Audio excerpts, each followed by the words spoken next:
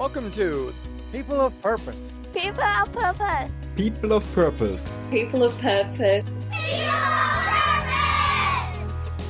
People of Purpose is a podcast of inspiring people whose stories help you see things differently, live with intentionality, elevate the way you participate in the world, and take the necessary leaps in your life to seek and find your passions. Come with us and develop the courage to wholeheartedly pursue your purpose and unleash your truest potential. Hi, welcome back to People of Purpose. I'm your host, Tanner Badgley, and this week we will be wrapping up our conversation on the role of relationships in impactful and effective disaster relief efforts. If you didn't get a chance to listen to last week's episode, I highly encourage checking that out. Some of the things we covered are Matt's take on relationships and what he did to begin to understand its importance. He also shared with us his leadership styles and what he does as a leader that sets him apart. Matt also recalls his future in the Indian Punjab region and how this experience has led him to understand his purpose. Lastly, he introduced the organization Food for the Hungry and shared how it has been providing help to the community. And in this episode, we will be covering filling in the gaps within our reach with dignity, being filled up by good relationships for the sake of goodness, and how these relationships allow thriving to happen. Listen also as Matt speaks on having a profound impact despite considering himself as average and the Rohingya refugee crisis in Bangladesh, now coronavirus has taken its toll on them. Let's dive in. Here's to becoming People of Purpose. I really like how you talk about being a translator. That's such a well-chosen word here, I would imagine, because you're kind of seeing what all the possibilities are and you're bridging the gaps in that communication relationship to make sure that something can actually get done. And we're not just talking and feeling good about what we're talking about. It's like we're actually creating a chain of impact by being mindful of these limitations that exist or these people that don't talk to each other so well. I imagine it takes incredible patience too, to wait for others to kind of see how all this will work out, because you've been there and done that. And I imagine you can assess the situation rather quickly. And other people want to really strive and make something happen that seems rather impossible and be the hero. How do you balance that? Is this where you're talking about being average? Is that what you mean by being average? Is you don't try to be the hero and make impossible things happen. You're just extremely pragmatic and realistic with the situation? I don't know. I tried to be funny with the whole average thing, but there's probably a deeper meaning there. I certainly have been described through my life as average. I was average in academics and average in all these other things. But being average is okay. There are more average people, obviously, than there are remarkable people. It is interesting that we spend so much time talking about leadership when the vast majority of people are not in those positions.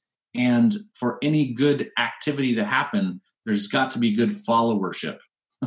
There is a leadership component inside of the act of following. That's a forgotten majority of the planet. Wow. Really. And certainly, maybe it's a coping mechanism, but I think it's I hold very loosely to things that I think, I have understandings of what I see in the world, but I hold loosely to saying things are, non-negotiable, because what if I learn something new? And then it shifts my point of view, because I don't ever want to corner myself with my own limitations. So I think that it's a wrong premise. It's the wrong first step of any intervention in the relief and development world, to believe for a moment that we are the reason a group of people are going to live or die. We are not the hero. There's a gap between thriving and not thriving, and we're deciding to step into that gap and to find a need and fill a need. That shouldn't be hero stuff. that should be everyday normal stuff. And average people can fill the gaps and should fill these gaps. And in the filling of the gap, it's this filling the space that needs to be filled for goodness to happen, for thriving to happen. And I got to tell you another story, another inspirational person that I've encountered over the world, over my work.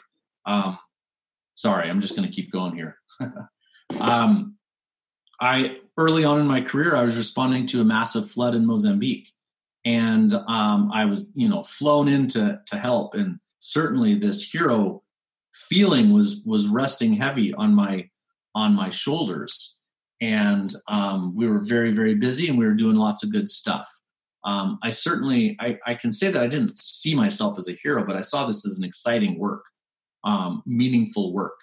And then I met this gentleman from the United States in Mozambique, and he was an older gentleman, and he was like waist deep in this disgusting water, carrying supplies. And after a little bit, I learned that this guy had come to Mozambique as a surgeon. He was the top of his field as a U.S. trained surgeon. He had gone into massive debt to get to this technical level of expertise. And what was he doing in Mozambique? He said, well, I came here to do surgeries, but I discovered that the thing that was most impacting people's quality of life was poor sanitation. So I decided to work on sanitation, and hand washing has been what I've been working on over the last 10 years or a good chunk of time. So here's a surgeon who set aside what he thought was his life's meaning because the gap that needed to be filled was different. And that is still challenging. That is enormously challenging. Am I willing to put the things that I feel are important and passionate aside to fill the gap that's before me, to not avoid the dying man on the side of the road and help them like the Samaritan did? Fill the gap that you have in your reach. And all of our reach is different. You have a reach of all kinds of people. I have a different kind of reach. So fill whatever gap that we can with a dignity-filled good relationship, and greatness will follow. That's beautiful, man. How are you doing with that? I imagine you're better than average. I don't know. Some days are awesome. Some days aren't. but it's all a part of the way things go. I feel like I have an amazingly rich network of friends who I have worked with and alongside and worked for all over the world. And with the crisis, with the pandemic, with people at war with each other, it's civil society, it's normal people with normal, good relationships that are the only hope to find a platform to have a civil dialogue again. And I think it's people like me, and there's a lot of them out there with good relationships who are the holding back the tide of anxiety and division. And I don't know. I'm average. I should be more average. There should be more. Yeah, I guess from that perspective is like if the new normal or the new average is that people just fill an obvious gap with an obvious, basic skill set, like teaching people how to wash hands. Like most people are pretty capable of teaching people how to do that. That should be average. That's not a heroic thing, but that decision to step away from being in your expertise that you've devoted so many years of life to and so many dollars to and are gone in debt to and so forth and moved across the world to abandon that decision is what's hard, I think, for people. because we get so comfortable. How do you go about encouraging people to make that hard decision, which then allows them to just step into a place that they can be average and still have a profound impact being average? Yeah. Well, normally I don't dwell on the averageness quite as much as we have in this conversation, but I do try to encourage people to really take a moment and try to chart a path that they'd like to see for themselves, but don't hold on to it like that's the only path that they'll ever have. Right. Because it's an unwritten future. We get to make decisions, and we don't ever get to go back, but we get to make a decision that'll influence the path going forward.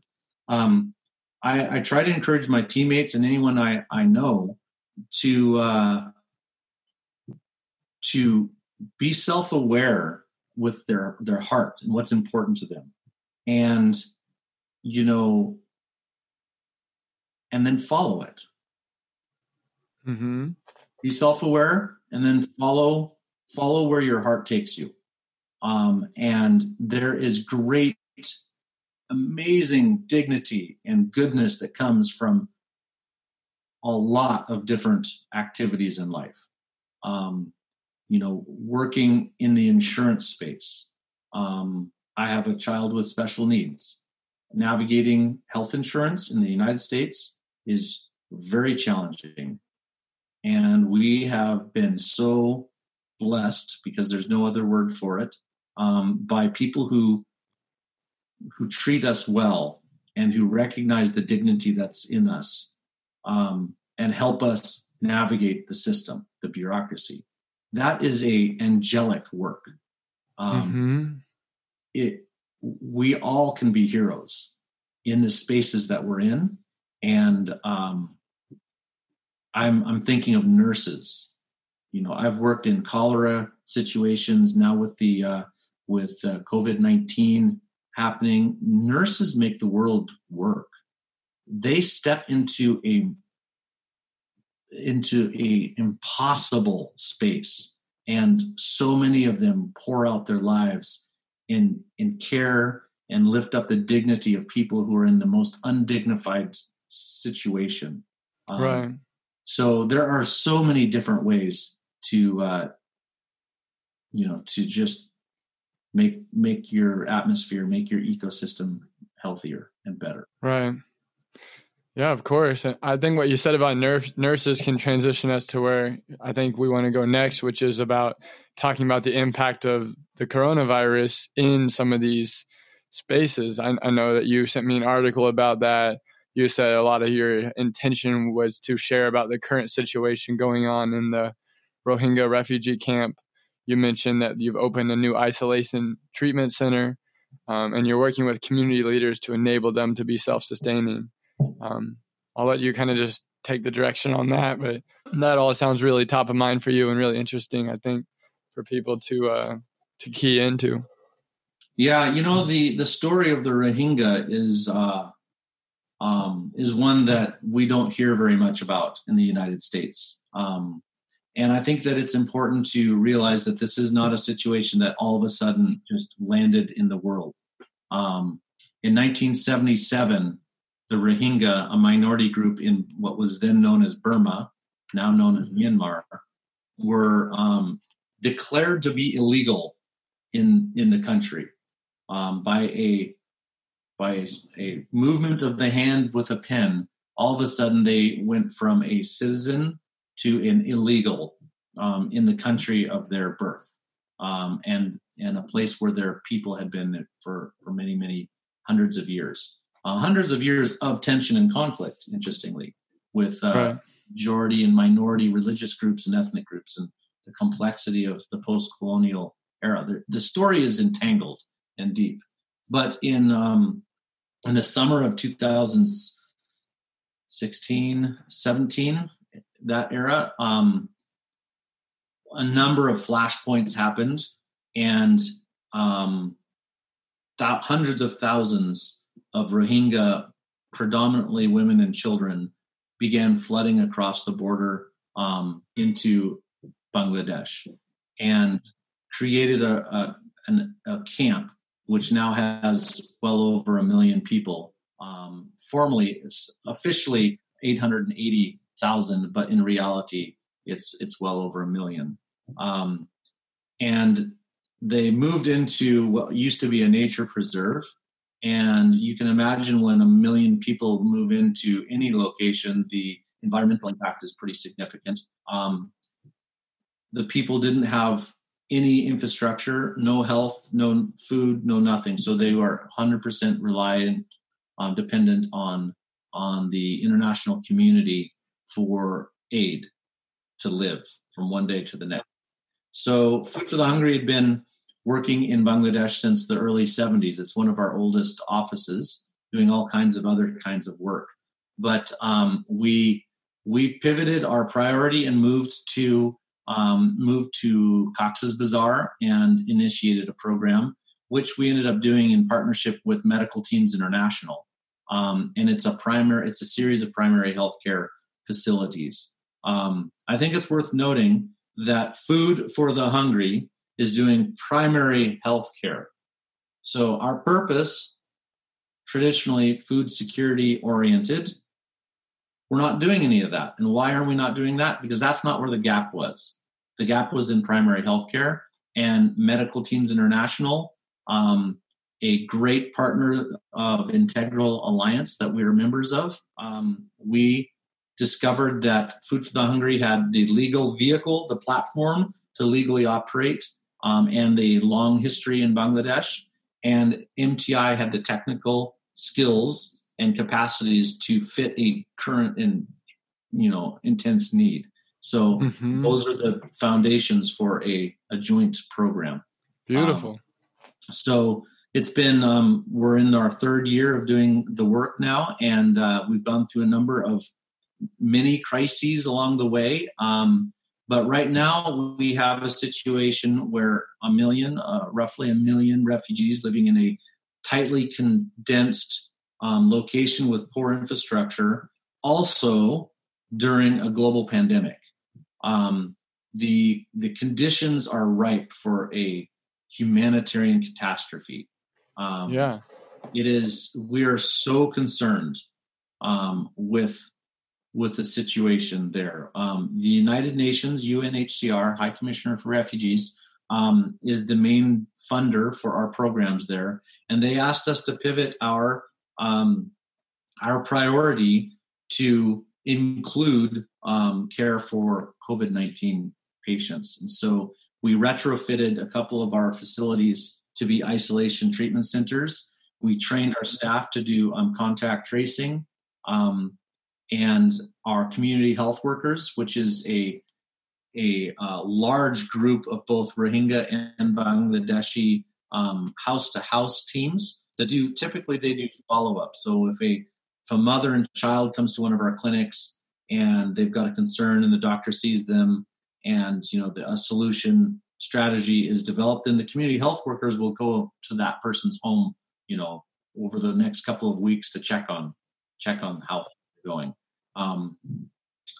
Anyway, it's in this really difficult situation that we're currently working in. It's very tense.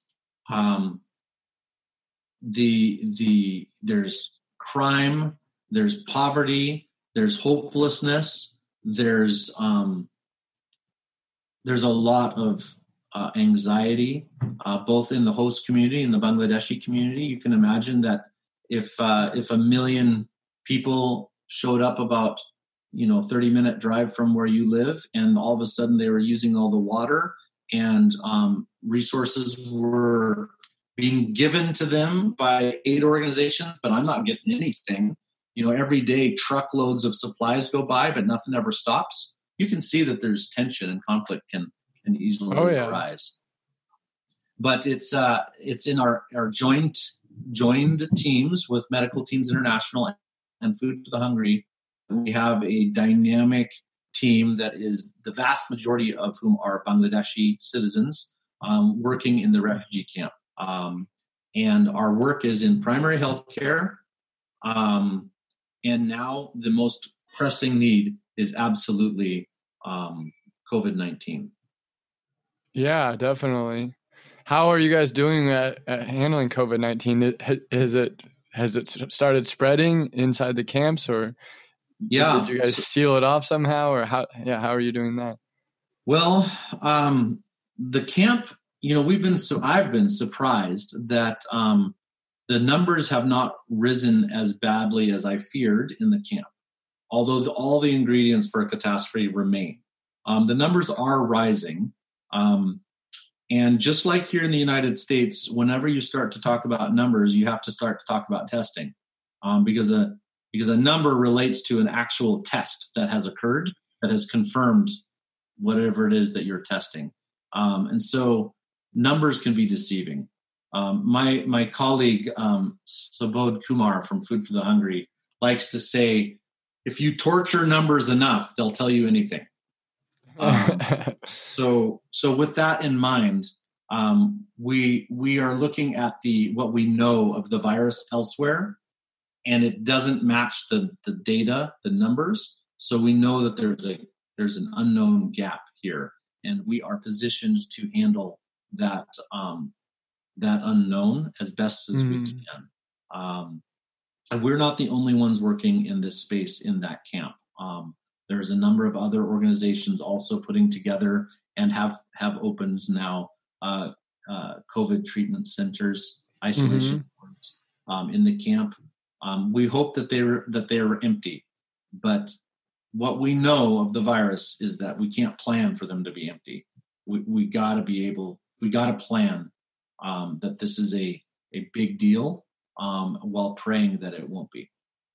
We would love to be wrong on this stuff, but we can't afford to expect that. Yeah, and I imagine it's very densely populated as well there, so that social distancing would be very hard to do. I would say social distancing and sanitation are next to impossible in a refugee camp setting like this one. Traveling Southeast Asia, social distancing is tough anyway. Highly populated areas, the urban downtowns of Dhaka, of Mumbai, New Delhi, there are throngs of people. The activity and there's people who like to not touch other people, don't go there, because it's just intensely packed with people, and these are big vulnerable realities in a lot of places in the world. So I take a big breath when I think about the what could happen in a setting like in Kutupalong refugee camp in Bangladesh, or downtown Accra, or Dar es Salaam, or Cairo, or Nairobi. All along the way, we need to be vigilant, and we need to realize our interconnectedness again, irregardless of whether or not we feel threatened. There are the space that we occupy in life impacts your neighbor. Yeah, and what about support? Is support waning as well when the economy starts to go down? Is it hard to have people financially backing this stuff? Yeah, that's a concern. That's why I like to talk about the Rohingya, especially to U.S. audiences, is because you got to really search in our news feeds to find anything that's written about the plight of the Rohingya refugees in Bangladesh. Because I do search, it pops up in my Google News feed really easily. But for folks who aren't searching for it, they're not going to see it. Right, of course. And so that's why I like to bring this people group up. This is a stateless people group. They have no, the country where they were born in, they're kicked out of. The country that they're living in is not going to receive them as citizens. So the Kurds, the Palestinians, the Rohingya are all people groups who are caught in this in this in between zone that that's tough. Once a refugee has become a refugee, on average, they remain a refugee for 20 years, Right. 17 to 22 years. Right. Yeah, my wife's family comes from a hill tribe group called the Karen Hill Tribe from Burma. Yeah. It's on, this group? It's the east side of Burma, bordering Thailand. Yeah. Yeah, I went and stayed in the village for, I think, 3 different times now, a total of probably 20 days or so. And her dad kind of founded the village in Thailand because he was fleeing like what was going on in Myanmar.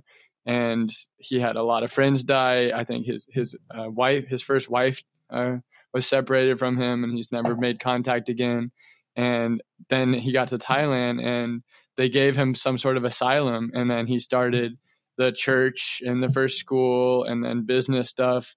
And now that village is in Thailand primarily with people that have gotten some sort of quasi citizenship going with Thailand, but that's taken a lot of years to get that. So I understand a little bit of what this is like. Yeah. It's definitely like needs to be more publicized. Yeah. You understand a lot of what it's like because the plight of the Rohingya is similar to the plight of the Karen. And it's been going on for around the same amount of time. Now, the Rohingya ethnically, there are people of that minority group who live in Bangladesh. So it's natural for them to have fled in that direction. Right. Just like it's natural for the Karen to have fled towards Thailand. Right. These international borders, they cut right through the middle of ethnic groups all over the world. So that's one of the realities of the world that we live in. We've got boundaries that have been established. Anytime there is a boundary, it cuts through something, right? Mm-hmm. So, we got to deal with whatever it's been cut through. Here in Washington State, Interstate 5 cuts right through Western Washington and just slices Seattle right in half. And it's like this massive wall that you got to figure out how to get over to get from one side of downtown to the other. The impact of how the city has grown once they sliced it in half is remarkable. And you can see that when boundaries are made, impacts on people happen. And it usually separates by the haves and have-nots. That's like, a forgotten group goes into poverty and gets ill-educated and all this sort of stuff goes on. I was working in San Francisco last year as a middle school teacher at a charter school, and the neighborhood I was in was the section in Southeast San Francisco that was separated by the freeway. And so their commute to work in the city was impossibly long. It was an hour or more by multiple buses and trains to get there. And so the rents were a lot lower, and that's where they've been displaced to within the city. And it was primarily low income, African American, Latino, third, fourth generation of poverty. And these students were not getting the kind of education that they needed. A lot of them could not read above a third, fourth grade reading level. They couldn't have math skills at that. The community that they're a part of, they had a lot of them had a father missing or something. There's a lot of drugs going on. This separation and division just makes them kind of get forgotten. There's no more funding. There's not much infrastructure going on, while as the rest of the city in San Francisco is super full of the affluence and haves and people working 6-figure jobs everywhere in the city. It's quite an interesting split that you see going on there. So it's really cool. You talked about the borders kind of separating things. And then when you look at that at a much deeper level than just financial, you're seeing family members getting split apart. You're seeing culture dying off. And there's a lot of impacts that go with that for that people group. They have to try to be a different group that is not their normal people group, with different customs and ideas for standards of living and so forth. There's a lot of complexity around that. I'm interested to hear what you think and have learned about that. Well, I've learned, and I try to keep learning. Help but think about the impact on the First Nations communities of North America, Native Americans. the loss of culture, the loss of language, the loss of traditions, the loss of land. Our society, we really value the ownership of land, and Right. that notion is not that's not the same notion of our relationship with land, of the human relationship with land all over the world. There's some beliefs, some societies that don't own the land. It's almost the reverse. These are the places where the friction, the sparks, the collisions happen, and the collisions that's a part of the relationship. We cannot just slice everything that might offend someone else out of who we are. Right. We can't do it. A leopard can't change its spots, type of thing. But I can treat everybody that I interact with dignity, and that's pretty much all I can do. The pandemic has shown me yet again how little I'm actually in control of. And as I think of 2019 or when I last felt like I was in control of anything, the reality was that it was just a sense that I was in control. It wasn't true control. There was so many factors bigger than me that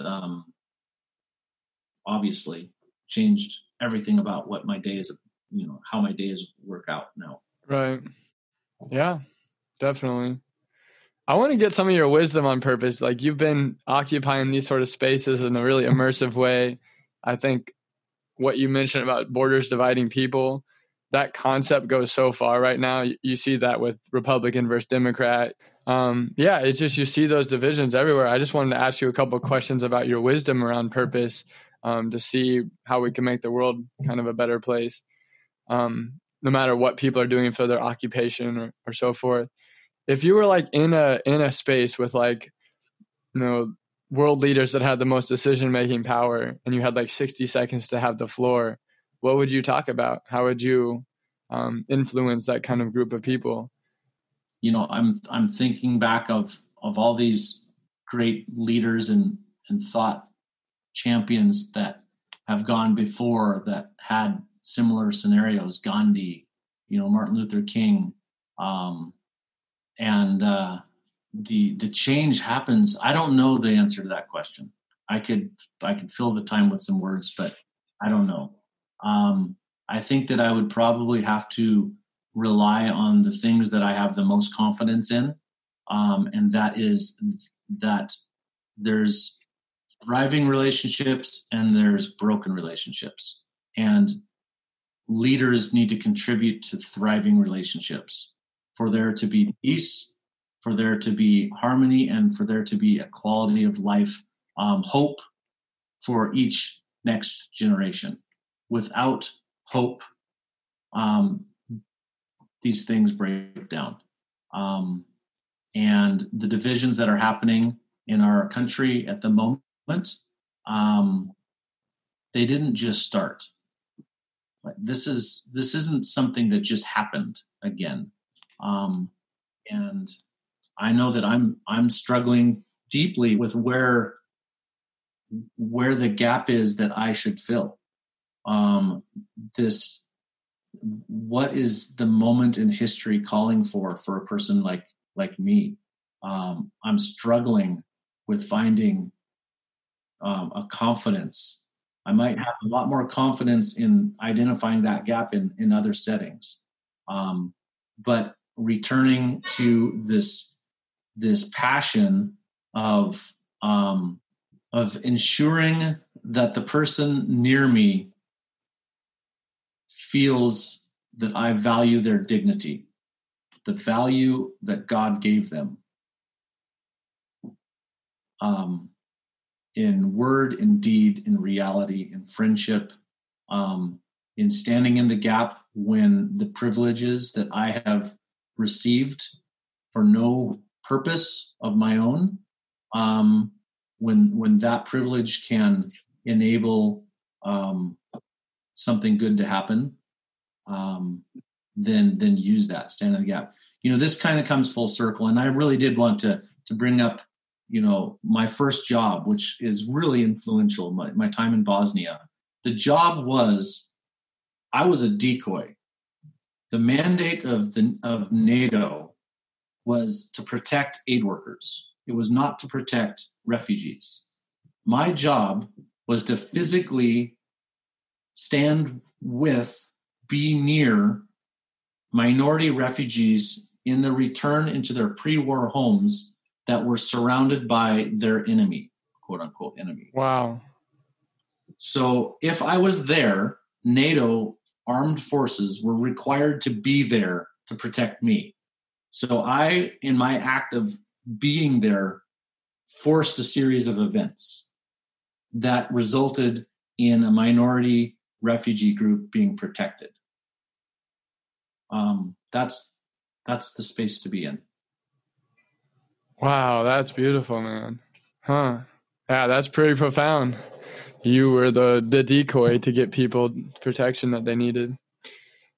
So my final question, I think, is if someone feels compelled to better understand this cause, to serve this cause, how can our community of people of purpose, of listeners, serve you and your purpose? Well, I mean, there's the ready-made ways. All this stuff requires resources and time from people. So certainly the FH.org can guide you into the priorities of the organization that I work for, Food for the Hungry. I think that I would encourage your listeners and you and myself, I'm no guru here, to continually check our own hearts and be aware of where we're at and fill the gap of our present existence with efforts that enable relationships to thrive. And find invisible ways to do it. Because when you find invisible ways to do it, you'll also find visible ways to do it. But it's important to have, it's important to be able to feel the fulfillment without receiving the accolade for it. And that's part of what makes it real, I think. So there's a lot of pain. There's a lot of pain right now. And being vulnerable, accepting things that just listen, learn, reach out, be wrong, accept being wrong, take responsibility for it, and then make efforts to correct it. Food for the Hungry has a new leader, Mark Vizo, and he said the most encouraging thing in a call yesterday, and that was, no matter how hard we try, we're going to get stuff wrong. That doesn't mean not try hard to be right, and it also doesn't mean don't do anything until we're 100% sure what we do is going to be right. We have to lean into the dynamics of life. We cannot delay. We can't delay our role in helping our community thrive for fear that we're not going to do it right. So that's somehow inspiring to me. Definitely. Of course it's inspiring. It's inspiring to me. Thank you so much for sharing your message and serving the greater cause today. I promise to do my best to push this message out to people and to search for these invisible ways. I'm really curious as to how that shows up in my life too. And I love that idea of feeling the fulfillment without the accolade. So I will work on that myself. And thank you so much for contributing your voice to people of purpose today. And I know that you're doing a lot of good Samaritan work out there in the world. So thanks for what you do. Thank you for having me. So what actionable step are you going to take next? Do you have a lingering question or something you want help working through? Do you need support in doing what it's going to take to live your purpose? People of Purpose is here for you. Subscribe to the podcast and soak in the stories and words of our wonderful guests. If you have any friends that might enjoy this episode or the podcast, bring them on board as a podcast subscriber. If you want to actually see the guests behind the voices, as well as the purposeful people and communities I'm a part of around the world, follow the podcasting journey on Instagram at People of Purpose Podcast. You can connect with our purpose-seeking community on Facebook at People of Purpose by liking and following our page. Know the minute each new episode is published, hear first about upcoming People of Purpose opportunities, and receive regular tidbits of inspiration and media I'm purposely perusing, pursuing, and pondering. It's simply a regular dose of goodness, intentionally filtered by me, to nourish your personal path of purpose. For the ultimate engagement, join our intentional group Purpose Seekers from the Facebook page. Join in longer form discussions, link up with accountability partners, and share in opportunities and challenges to better know and grow in your purpose. Send me a direct message on either Facebook or Instagram if you want to talk privately and receive personalized guidance on how to raise your sails and right your ship. Come forth with your biggest dreams and aspirations, and I will do my best to connect you with the necessary resources and mentors from my network to start your trek along your personal path of purpose. Cheers, and here's to becoming